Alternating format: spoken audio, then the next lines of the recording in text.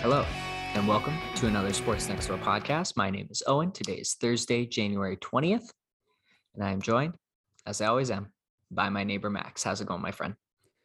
Doing well. I don't know if this happens to you in London as much as it does in Montreal, but there are often times when someone from pre-university life is in the same city and has moved here. And despite us both knowing the other person is in the same city, there's just no effort to connect whatsoever, and it stays out of the habit.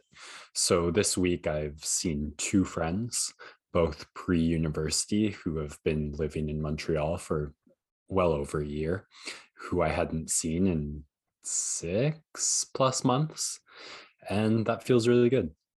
Okay, interesting. I mean, there is one person who I can think of off of the top of my head where I do know what you're talking about. I know where he works in London. No, I think I know who you're talking about, and I'm talking about like friends. Like Okay. we Okay. were in school together, friends. We were hanging out at times in high school Okay, on a gotcha. regular basis. Hadley's one of them, actually. Oh, cool. Yeah. Besides that, no one I know lives in London. So Yeah. you just live in a cooler city, right? That's kind of the Yeah. And I was saying this as I was saying goodbye to the friend today. Like, we're at a point where a lot of our undergrad friends have left. Yep. Like, I maybe have a third of the ones I did while I was in university still here in the city. So it's time to start mixing and merging those groups because the numbers have gone down, and just the social circle kind of expands right at the onset of university, whatever clubs, members you're in. Life's like this in a lot of ways. It can be that with a new job, new school, whatever the case, you have those couple institutions that like expand your group right away. And then from then on, it mostly shrinks, except for like a friend of a friend here and there. And every now and then that's shrunk too much. You've got to cast the net out again. Wow. And It's a lot to take in on a Thursday night after a long week. yeah, it's going to be a short one. So I figured I could ramble a bit in the opening. I love it. I love it. Yeah. And hey, you know what? I feel like this should count as a little bit of friend time, right? Friends since the very beginning. And we get to connect twice a week. So you got to add that to the friendship time for sure. Oh, 100. This is the most time we've spent together since we were like post 12 years old. Yeah. Yeah. And I love every minute of it, buddy. Yeah. Technology can be great sometimes. Yes. All right. That's a good spot to kind of close that conversation and open up the world of sports here. I know you are going to kick it off with some observations from the Australian Open going on this week. And then we do have Football Fan Cave, where I will preview the best weekend in football, the divisional round. We are down to our final 8 teams. So still enough games that you get that volume of football, but it is the best of the best. And so we are going to get some really, really great football. Looking forward to previewing that. And then we'll have a couple of notes here, Combat Corner, basketball, hockey, but bits and pieces really to snack on. So I will leave it to you to kick us off with the world of tennis, my friend. Thanks for that. In the Australian Open, of which I'll say right off the bat, I have watched almost nothing of due to the time zone difference. Despite that, still following it, checking in on every morning on what I missed while sleeping. And we're through 2 rounds here. The top and bottom of the draw have both made it through. The top half getting on with the 3rd round tonight. And so far, all of the contenders I outlined last episode have made it through. 2, 3 ranked players out, but thus far the draw has really proceeded as the seeding probabilities would suggest. So with that said, a couple of notes on the crop of players I have my eye on most from the tournament, most of whom I outlined last time. So Alex Zverev, arguably the favorite to win this tournament due to him having the more recent win over Medvedev, despite Medvedev beating Djokovic, who Zverev lost to in the US Open.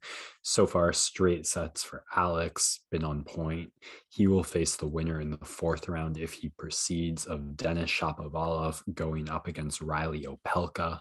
Shapovalov coming off a tough second round matchup that saw him get into trouble against the Korean Kwon.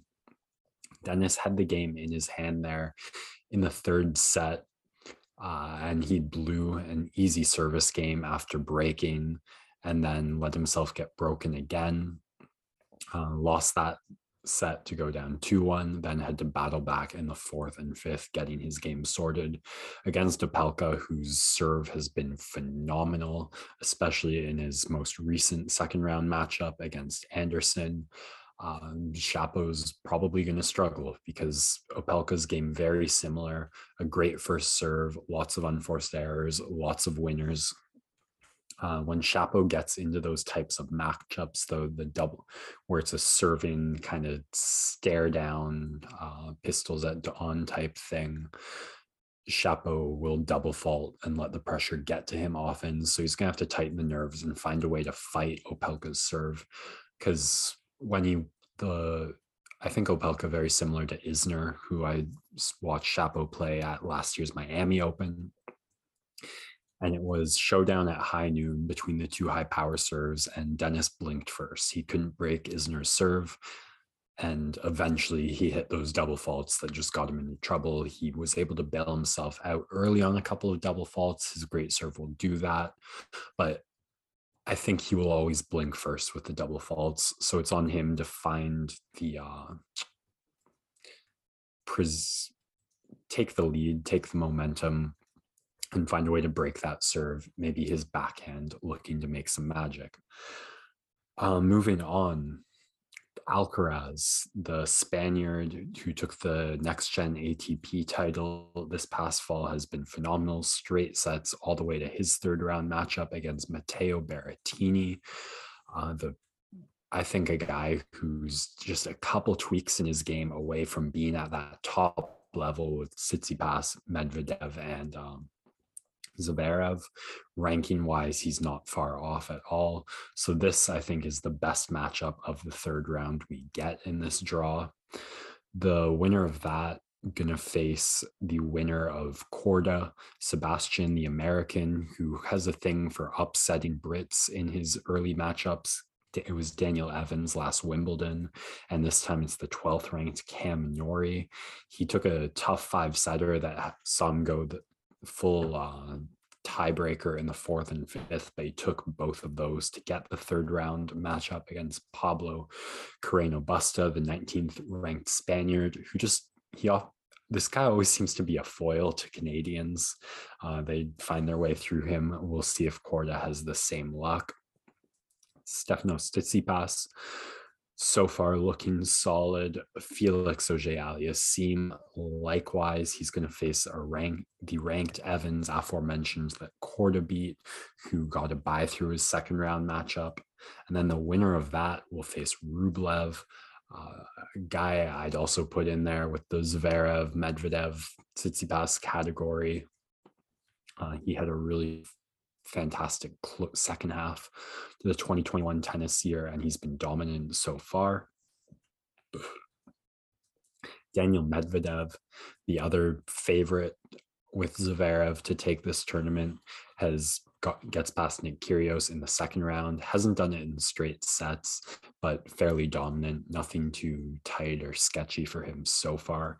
His third and fourth round matchups won't figure against seeded ranked opponents. In the fifth round, he'll face the winner of that Rublev Felix Evans bit of the draw. So Medvedev should be coming in pretty stress-free to the quarterfinals. The last player I want to mention, my dark horse of the tournament, Rafael Nadal, been absolutely stellar in his first Grand Slam since that French Open against Djokovic. hasn't not only has he not dropped a set yet, he's the only player in the third round who hasn't needed to go to 7 games in a set. He's managed to find the break in every set he's played, or at least all 6 of them. It's really no surprise. He's made it at least to the quarterfinals in all but one year. He's been playing the Australian Open since 2004, I think. So it just shows he took the correct amount of time off and is back in pitch perfect form, it seems, going up against his ranked opponent, Kashanov. And that rattles off the list of contenders. We're at that point now where most opponents are facing ranked opponents, except for Zverev and Medvedev, who got the best look at the draw. You know, that top part of the draw is just the players left in it on their knees, thanking their luck. They don't have to worry about Djokovic. So we'll see who cannibalizes that draw and comes out in one where everyone thought they knew the answer. But yeah, the Australian Open is shaping up, should be the best 10 minutes words, should be the best tennis of the draw in these next couple nights. It only gets better from here on. Nice to have a Grand Slam back in action.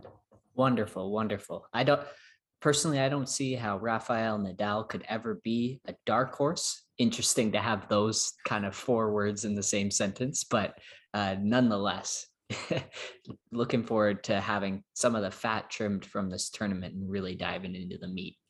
I'd never say those words during the French, but coming off injury at a point where the big 3 era might be broken after seeing Djokovic lose and Federer kind of solidify that his level has stepped down. No Grand Slams in that man's future unless he pulls out a miracle beyond miracles at Wimbledon, I'd say. So yeah, I maybe be Rafa about to show the old guard not done yet. And when we look at the year 2022 and 2021 in in Grand Slams won, 7 of the 8 will still belong to either Rafa or Djokovic. And the 2 years will look exactly as the last 5 have in ATP tennis. But it seems like that possibility is the smallest it's been in a long time right now. And that influencing how I'm thinking about this. Very fair. Very fair. All right. Thank you for that. Australian Open is going to keep on rolling through the week here. We're going to take a step to the side and go into our football fan cave. Another big weekend ahead of us here at home in North America rather than across the world. And like I mentioned, the best week in the NFL, divisional round, 4 games, each of them with plenty of intrigue and analyzed down to a fine detail, which you may not find from me, but I'll do my best to kind of give a high level breakdown of what I'm expecting out of these games. So we will start with the Saturday afternoon game where the Cincinnati Bengals, coming off their first playoff win in 31 years, will be visiting the number 1 seed Tennessee Titans. Now, this Titans team, as I mentioned, has faced quite a few injuries this year, which is why their head coach, Mike Vrabel, is in line for a Coach of the Year nomination. And now with a bye week, being the 1 seed and getting that extra week off, this Titans team has had a chance to heal up. It is possible that we could be getting Derrick Henry in the near future. Thinking about how big of a loss that was, adding it to this number 1 seeded team that had success without him for so many weeks almost seems unfair, but that could be a big addition for them here in crunch time. Now, talking about the actual game itself, I did mention last week that a big key in the matchup between the Bengals and the Raiders was going to be the pass rush of the Raiders. And it's going to be the very same here with the Titans. Jeffrey Simmons has stepped out as an all-pro player kind of out of nowhere, seemingly, for Tennessee. And he has been excellent all season long. He's helped Tennessee manage to create pressure by just rushing 4. And unlike the Raiders, Tennessee actually has a better secondary to back up those extreme pass rushers. And I think they're going to make it much more difficult for Joe Burrow and the Bengals to get into a comfort zone on offense, even more so than what the Raiders were able to do. Now, the way that the Bengals can counter this is something they haven't leaned on in recent weeks. Like, they have great receivers and a great passing game, but Joe Mixon in that backfield is an electric playmaker. And maybe he's a guy that they're going to have to lean on a little bit more in this game to try and get the pass rushers on their heels and into the run game, as opposed to just pinning the ears back and getting after the quarterback. On the other side, Tennessee humming on offense, but it's really, if you're Cincinnati, you're going to try and double up AJ Brown and let the rest of those guys beat you, because up until like halfway through the season, most of these guys people had never heard of in the receiving core for Tennessee. And they do get one extra week for Julio Jones to heal up. He's a little bit older now, but come playoff time, he's still going to be able to make a couple big plays. So Jones and AJ Brown, really the key guys to focus on for Cincinnati, but AJ Brown is like the guy now in Tennessee. I do see the Titans being able to pull this one out just with the slightly elevated defensive level compared to the Raiders. And then on the other side, they're not going to make, Tannehill doesn't make a ton of mistakes. And this is a team that has had a playoff win in the last couple of years, and they have the home field advantage. They have the bye week to prepare. It just feels like Tennessee is a 1 seed that people are sleeping on, if that somehow seems possible. And they're in a good position to get this win and head towards the AFC Championship game. We go to Saturday night. This is the one that Max will be probably tuning into if he does tune into an NFL game. We got the San Francisco 49ers coming off of a massive win in terms of television, maybe not in terms of an upset. And they're heading to Lambeau, and it is going to be cold, and we might get a little bit of snow. But this is the exact same recipe that we kind of had 2 years ago, right, in the NFC Championship game, where the 49ers went out and just demolished the Packers, ran the ball all over them, just dominated on both sides of the football. The only difference is here is that this Packers team, the 1 seed, they have the bye week. Their defense is going to be healthier than last time, and they're going to have more time to prep for this game. And as well, they offensively, Adams and Rodgers have reached this like telepathic connection that they didn't have 2 years ago. They're virtually unstoppable. And unless you have a number 1 guy like a Jalen Ramsey who can shut down Adams one-on-one, where Ramsey, not even sure he can do that. That's something that the 49ers just simply don't have. And so they have to come up with a recipe like they did against Dallas, where they're changing the looks and they're just pressuring the quarterback enough. But just Aaron Rodgers is like, Dak Prescott's a great quarterback. Hasn't looked spectacular this season coming off the injury, but Aaron Rodgers is just in a class of his own really right now. Him and Tom Brady are the guys who you want with the ball in the playoffs. So I think this is going to be a different result for Green Bay. They have just great playmakers in the air, on the ground as well. And they'll finally have Zadarius Smith healthy. And that defense is as good as it's ever going to be. And they also may have Jair Alexander back as well, who's their number 1 corner. The key for this game is, once again, San Francisco. If they can dominate time and possession, then they're going to put themselves in a spot to win it, just like they did against Dallas last week. So really, really interesting game, and a great color combo for this game between 2 historic franchises. All right, Sunday afternoon, the Tampa Bay Buccaneers hosting the Los Angeles Rams. And this is a matchup that we have already seen this year. Both 2 teams that just dominated the competition. We didn't talk about the Rams-Cardinals game because it happened on Monday night, but Kyler Murray looked like a child out there on the field, and Matthew Stafford had an excellent game, and Odell Beckham Jr. got involved. And this Rams team simply babied the Cardinals and beat them by upwards of 20 plus points. And so they're feeling good. They have the high-end talent. Like, the ceiling of this team is a Super Bowl, but a couple of injuries or a couple of blow-ups on the sideline from one of their bigger personalities, like an Odell, like a Von Miller, could lead to some disconnect. And when you're going up against Tom Brady, you have to be perfect. Now, I think the Rams definitely have a chance to win this game. Their running game has looked the best it's looked all season, and that's going to be the key for them. Sony Michel and Cam Akers coming back from an Achilles tear in 5 months. He's a mutant. And those two guys right now are running the ball really well. The Rams are blocking well at the line of scrimmage and have these run schemes that made them so successful. That one Todd Gurley, the rushing title, I believe it's 5 years ago now. But this Rams team, the running game at least looks like the way it did when they were in the Super Bowl against Tom Brady's Patriots. And it's a great way to set up the deep passing game of Stafford now. And Cooper Kupp is so much better than any weapon they had in that previous Super Bowl run.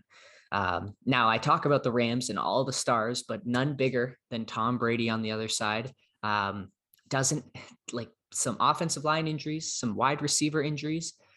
But again, who covers Rob Gronkowski? Who covers Cam Brate? Obviously, the Ramsey-Mike Evans matchup is going to be awesome. I cannot wait for that one. They always go at it. And Mike Evans had a big game last week. They needed him too, but it's going to be difficult for the Rams to cover those tight ends in space. And that is going to be where you really see Tom Brady take advantage of this team. It comes down to, for the Rams on defense, is Aaron Donald and is Von Miller going to be able to get to Tom Brady? And if that offensive line for the Bucs isn't healthy, then it's very possible that we could see a road team getting the win in this one. Last game here. Don't turn away from this one. You're going to have to watch every second because there are going to be points galore in this one. I cannot wait. The Kansas City Chiefs, the Buffalo Bills, the rematch we've been waiting for since week 4 when Buffalo went into Kansas City, same situation, and got the win. That was their early season Super Bowl. They game planned hard on both sides of the ball, made the Chiefs look out of sorts, and offensively they were doing whatever they want. And it is going to look a lot like it did against the Patriots, where Josh Allen, they're going to spread people out. They're either going to pass or he is going to be the runner. I thought Devin Singletary was great against the Patriots, but I don't know if he'll have a similar performance against the Chiefs. And it's really going to come down to Allen as a punishing rusher of the ball, to force that Chiefs defense to go away from what it's been so good at doing this year. And this Chiefs defense kind of had an identity change halfway through the season. They have some big playmakers, but they're really going to have to focus on keeping Allen contained in the pocket because he can pull plays out of nowhere. On the other side, though, similar story. Patrick Mahomes. We know he's the best player in the NFL.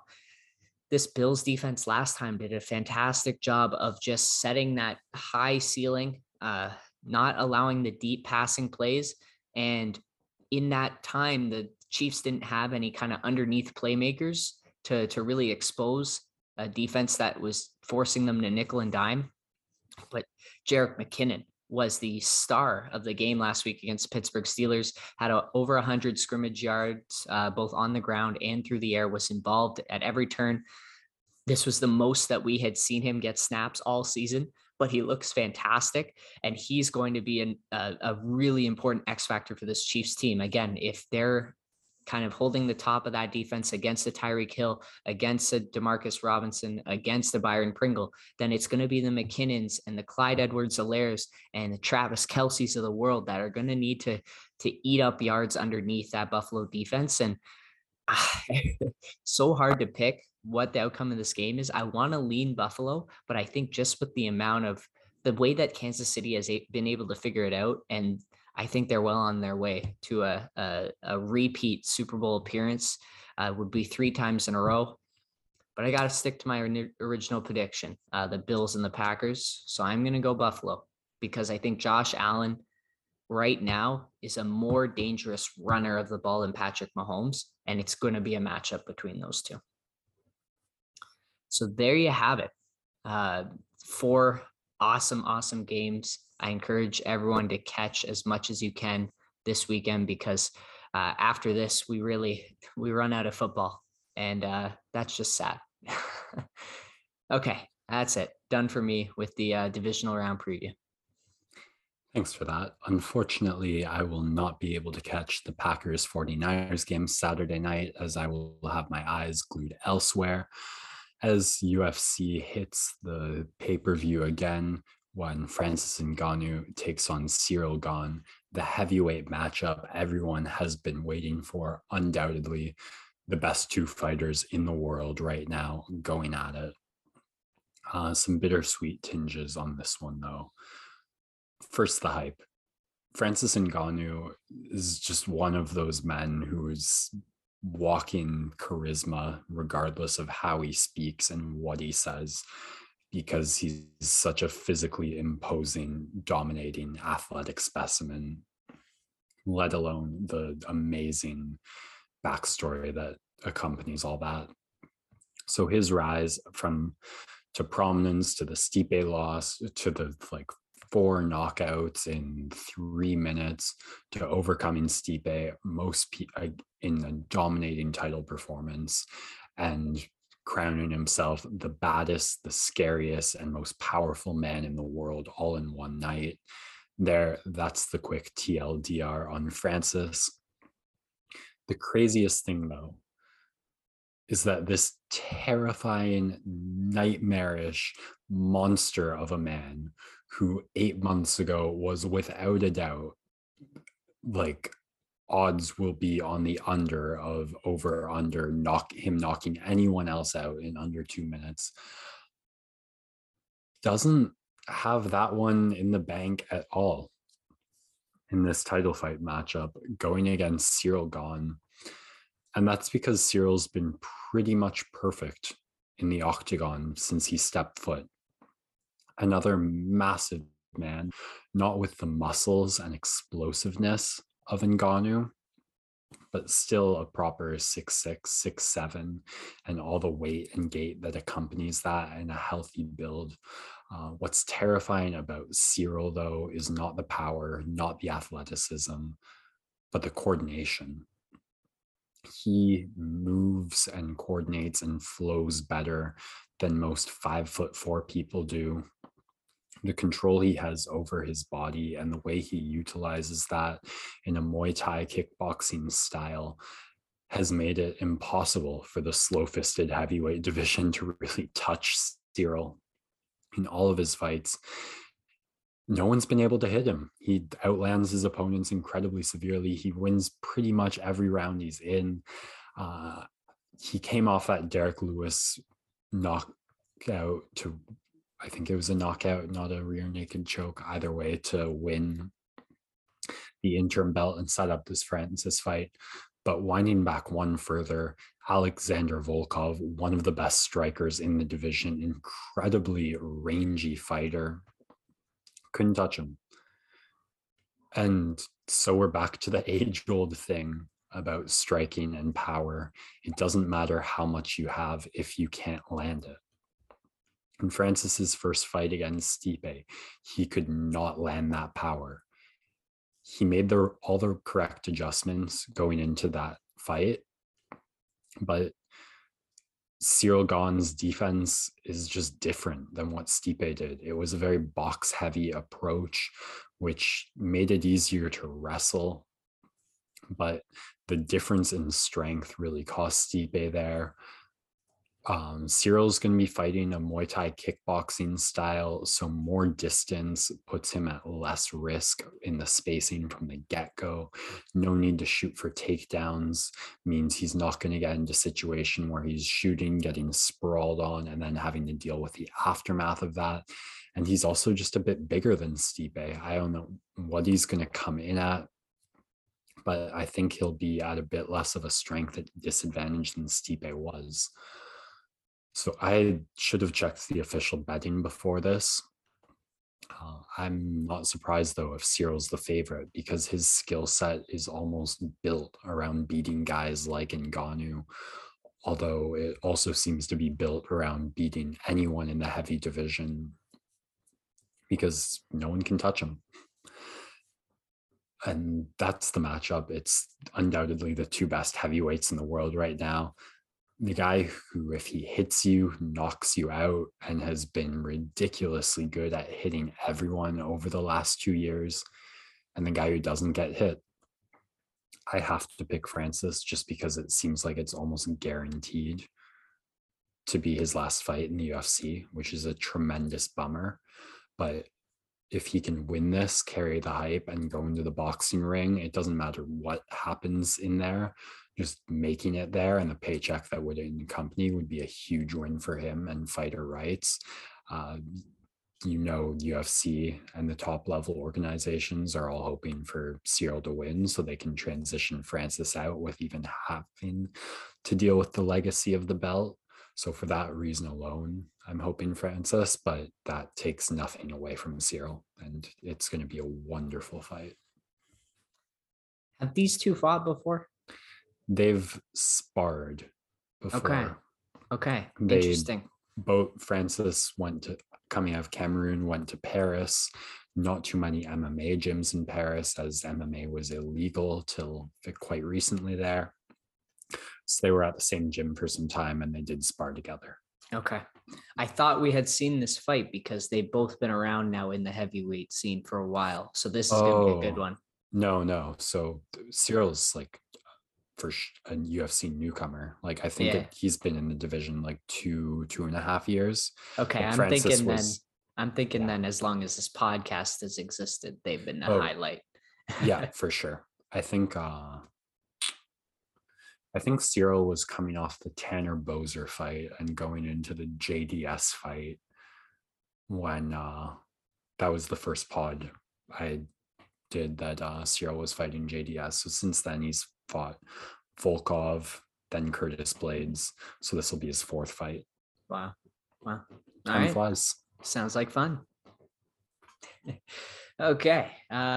Cool.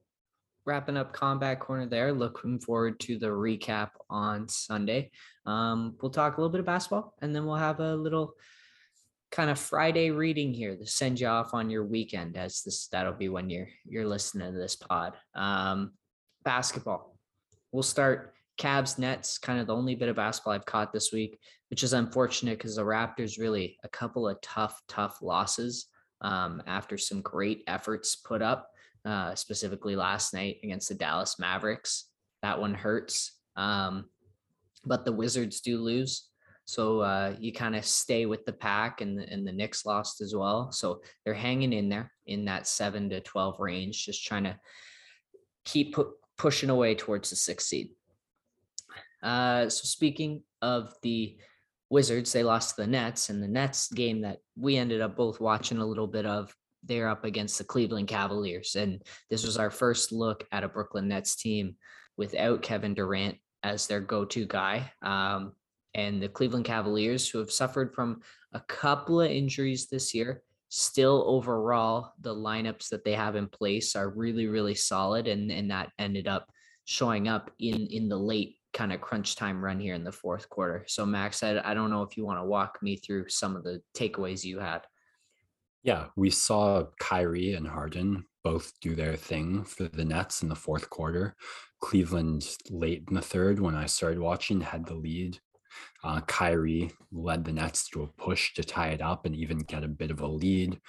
Hung on to that momentum. Kyrie was just kind of attacking at will. But the Cavs offensively were able to move the ball really well and get open looks, especially just the size advantage they had with Allen, Mobley, Markkanen, and Love was absurd. They could get a mismatch in the paint almost at will, and that was really able to help them hang in offensively. Garland, especially impressive when he says go, is just able to create his shots.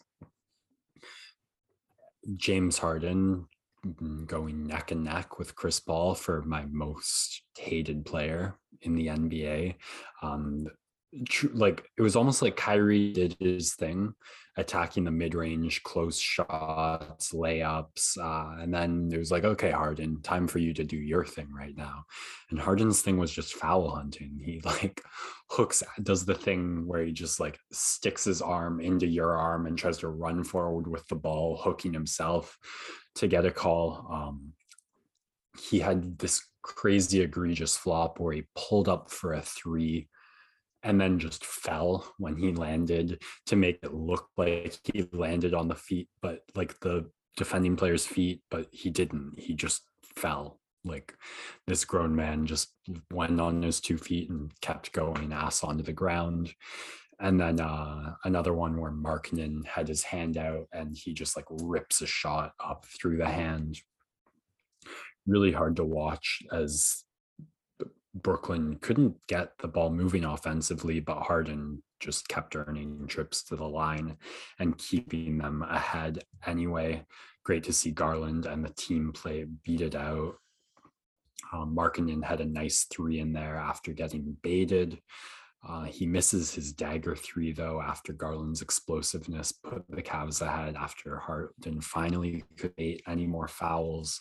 And then in a really fantastic last play of the game, Lauri Markkinen just completely D's up Harden, who's looking to foul hunt, looking to get something. He has no space for an open shot, but also nothing of it easy. So he just throws the ball away, misses the pass to Kyrie, and Okoro scoops it up and slams it home to take it. The Cavs losing last night, the Nets winning, nothing really changes. KD only out for some time, but this Cavs team, I think I said around the 1/3 mark, if they're still hanging around at the halfway mark, it's time to take them for real. Kevin Love's return to the team has been a boost. These guys are in an undersized era of basketball going to be really interesting in the playoffs if all those big players can get rolling. 100%. Because it's unstoppable. Yeah. This Cavs team, really, really fun and really unique. I think Jared Allen is going to probably be their all-star who ends up making it on the team. But I wouldn't say no to a Darius Garland or even an Evan Mobley. This will probably be the last year that Evan Mobley isn't on an all-star team. In terms of James Harden, it's honestly just disappointing how far he's fallen from 2 years ago to now. Like a bit of a shell of what he was, just not nearly as explosive. The foul hunting has become a necessity rather than kind of a part of his offensive game. Like you could argue that obviously still frustrating that he was a foul hunter, but it was almost an art form, all the different ways that he could draw calls. Now it's just kind of sad. And it was exhibited there when he ended up throwing that pass away. They're going to really need him to find it in himself to cut down a little bit on the weight and do what he can to step up while KD is gone.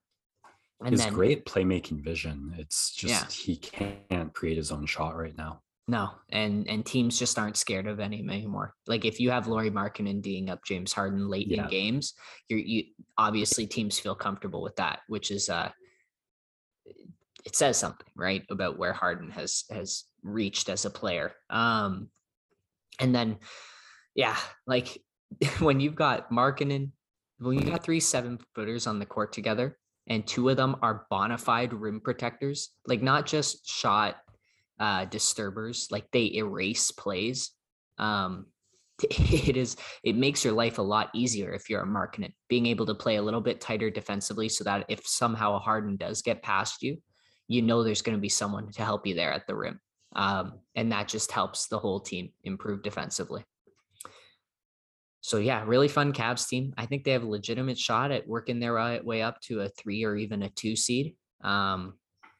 It's 2 games right now. Like it's all so tight, 1 through 6, just like 7 through 12. Yeah, really, really fun team. And we'll keep following them as we get close to the All-Star game and see if they got 1 or 2 people going. Okay, insert obligatory vote Fred VanVleet for the All-Star game, plus Pascal Siakam, but Fred probably still number 1 in terms of power rankings. And last bit of basketball news here, Frank Vogel versus Russell Westbrook. So Frank Vogel on the hot seat in the last couple of weeks in Lakerland. Seems like he's becoming the scapegoat for all the terrible roster moves that were made and the performance of the team this season. Looks like he's punching back a little bit against the Indiana Pacers last night. Took Westbrook out around the 4-minute mark of the fourth quarter, did not put him back in the post-game interview, said he put the players on the court who he thought were best suited to win the game. Almost seems to be a shot a little bit at Laker management that this team was really successful with Vogel. They won a title. And then they go and they make this move for a guy that we said, and everyone said, doesn't fit with LeBron, like just not a guy that fits in that type of team. And Vogel's saying, look, if you're going to put the blame all on me, then I'm going to take this last kind of shot I have to really, I got nothing left to lose. So I'm going to play the guys I think can win in an attempt to save my job. And that's not playing the guy that you made the big move in the offseason for. And it says something about Russell Westbrook there. And yeah, this Vogel situation is so bizarre because the Lakers, right? They're the Cowboys of the NBA, they're the Leafs of the NBA. Like every second, they won a ring 2 years ago. You can't say that. True. But in terms of popularity, like there's an article written every second about them, and this one, like their fall, it's almost like the Kawhi situation when they're falling in a helicopter. Like there's so much Vogel watch right now that you got to feel like something's coming soon with the Lakers. It's funny because when I first heard about this Westbrook trade being speculated, I thought it might be a good idea. And that roughly involved Westbrook being on the court as much as possible when LeBron was off the court and then not in clutch time. It's because obviously you don't want the two of them on the court at the same time in clutch time. You want LeBron taking the ball into the paint, getting it in motion, ready to hit whoever the open shooter is if they double, triple, quadruple team him, as they sometimes do. And Westbrook is completely useless for those situations. The other part, speaking of LeBron still, is I kind of hope Lakers management dishes behind the scenes, like how involved he was in this Westbrook acquisition, because that's when all the chips fall. I think this team is constantly under and overvaluated of where it's at, a lot over at the start and a lot under these days, as they manage to stay around the 500 mark, as we continue to remark all season, all podcast. I still kind of doubt they make it out of the first round at this point. But when all that settles and falls and fingers are flying and looking somewhere to stay firmly pointed instead of being constantly in motion as they are during the season, I think it really will come down to being between LeBron and Lakers management. So how that shakes out with LeBron's contract getting closer and closer will be lovely popcorn for us. Always entertaining. Always entertaining. Speaking of entertainment, let's finish with a Friday reading. Max, have you seen this interview? No. Okay, I'm going to read you the transcript here. So obviously I'm not going to do it justice. You have to go and watch the video afterwards. Give me a nice German accent. So Jim Matheson, Hockey Hall of Fame honoree and great journalist, in a post-game interview with the Edmonton Oilers. Lots of reasons for why the Oilers are playing the way they are in terms of winning and losing. What do you think the number one reason is for the losses? Is there one thing in your own mind where you're saying we've got to get better at that? Leon Draisaitl. Yeah, we have to get better at everything. Matheson. Would you like to expand on that? Draisaitl. No, you can do that. You know everything. Matheson responds with, why are you so pissy, Leon? And Leon goes, Matheson, why are you so pissy? Leon, I'm not. Matheson, yeah, you are. Whenever I ask you a question. Draisaitl, I gave you an answer. Matheson, not a very good one. Draisaitl, okay. We're not done. Matheson follows up with a question. I have one more for you, Leon. You're showing your frustration on the ice last game against Ottawa. Is that a good thing when you show it so the other team knows you're frustrated? Draisaitl, yeah, it's a good thing for sure. Matheson, good. Draisaitl, yeah. Gets up and walks away. Wow. As tense and electric of a post-game interview as we've ever seen in hockey. I love it. This is like really renowned journalists saying pissy, the word pissy. Yeah. To a hockey player. 3 sentences in, like, you know, it was, you don't break out the word pissy after Yeah. two poor No. exchanges without Yeah. something happening before the cameras even start rolling. Absolutely. Uh, There's some context there. There's something that was written that will come out in the next couple of days. And just like you have to watch the video because there's so many kind of tiny moments there. Like they yeah, already hate each other as soon as they're both in position to like converse. So there's something there, but like the tension of this Oilers team right now is very high because they're under a lot of pressure. I think they're right now like right tied with the Canucks, and we know how the Canucks started their season. So it's those two battling for that final playoff spot now, and then obviously the reporters are feeding into it, and things are getting heated. But quite the exchange that I recommend everyone go check out on YouTube. And then you've got that, and then you've got the Brandon Perlini interview where he says, you know what? The world's not always rainbows and butterflies, but we're gonna keep fighting, and we're gonna get back to our winning ways. And some reporter asks him, "When do you plan on doing that?" And he goes, "Next game." Like almost perfectly teed up. So quite the spectrum there. But I thought that was a couple of awesome interviews. And Edmonton Oilers interviews are much must watch TV right now. Obviously, we saw the two Connor ones earlier in the week. oh man, it's sometimes you do just feel bad for the athletes and the mandated interviews, but like, I don't feel bad. That's love part of their job. I in a culture and climate where they actually spoke their mind and it wasn't just stock answers, Yeah.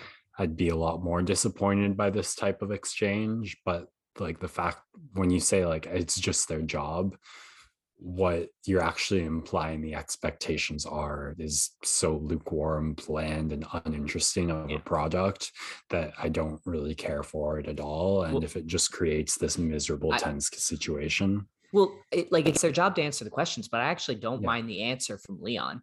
Like he can, no, no, like I, it's Marshawn Lynch's job to go up and answer questions. But if he wants to say, "I'm just here so I won't get fined," I love it. It's yeah, entertainment for me. So that part, like, they still have to go up and do it. But really, like, I don't care what they say as long as they're really filling that time. Because even if they say, the times that they say something that's even more useless than the stock answer is when we get storylines like this.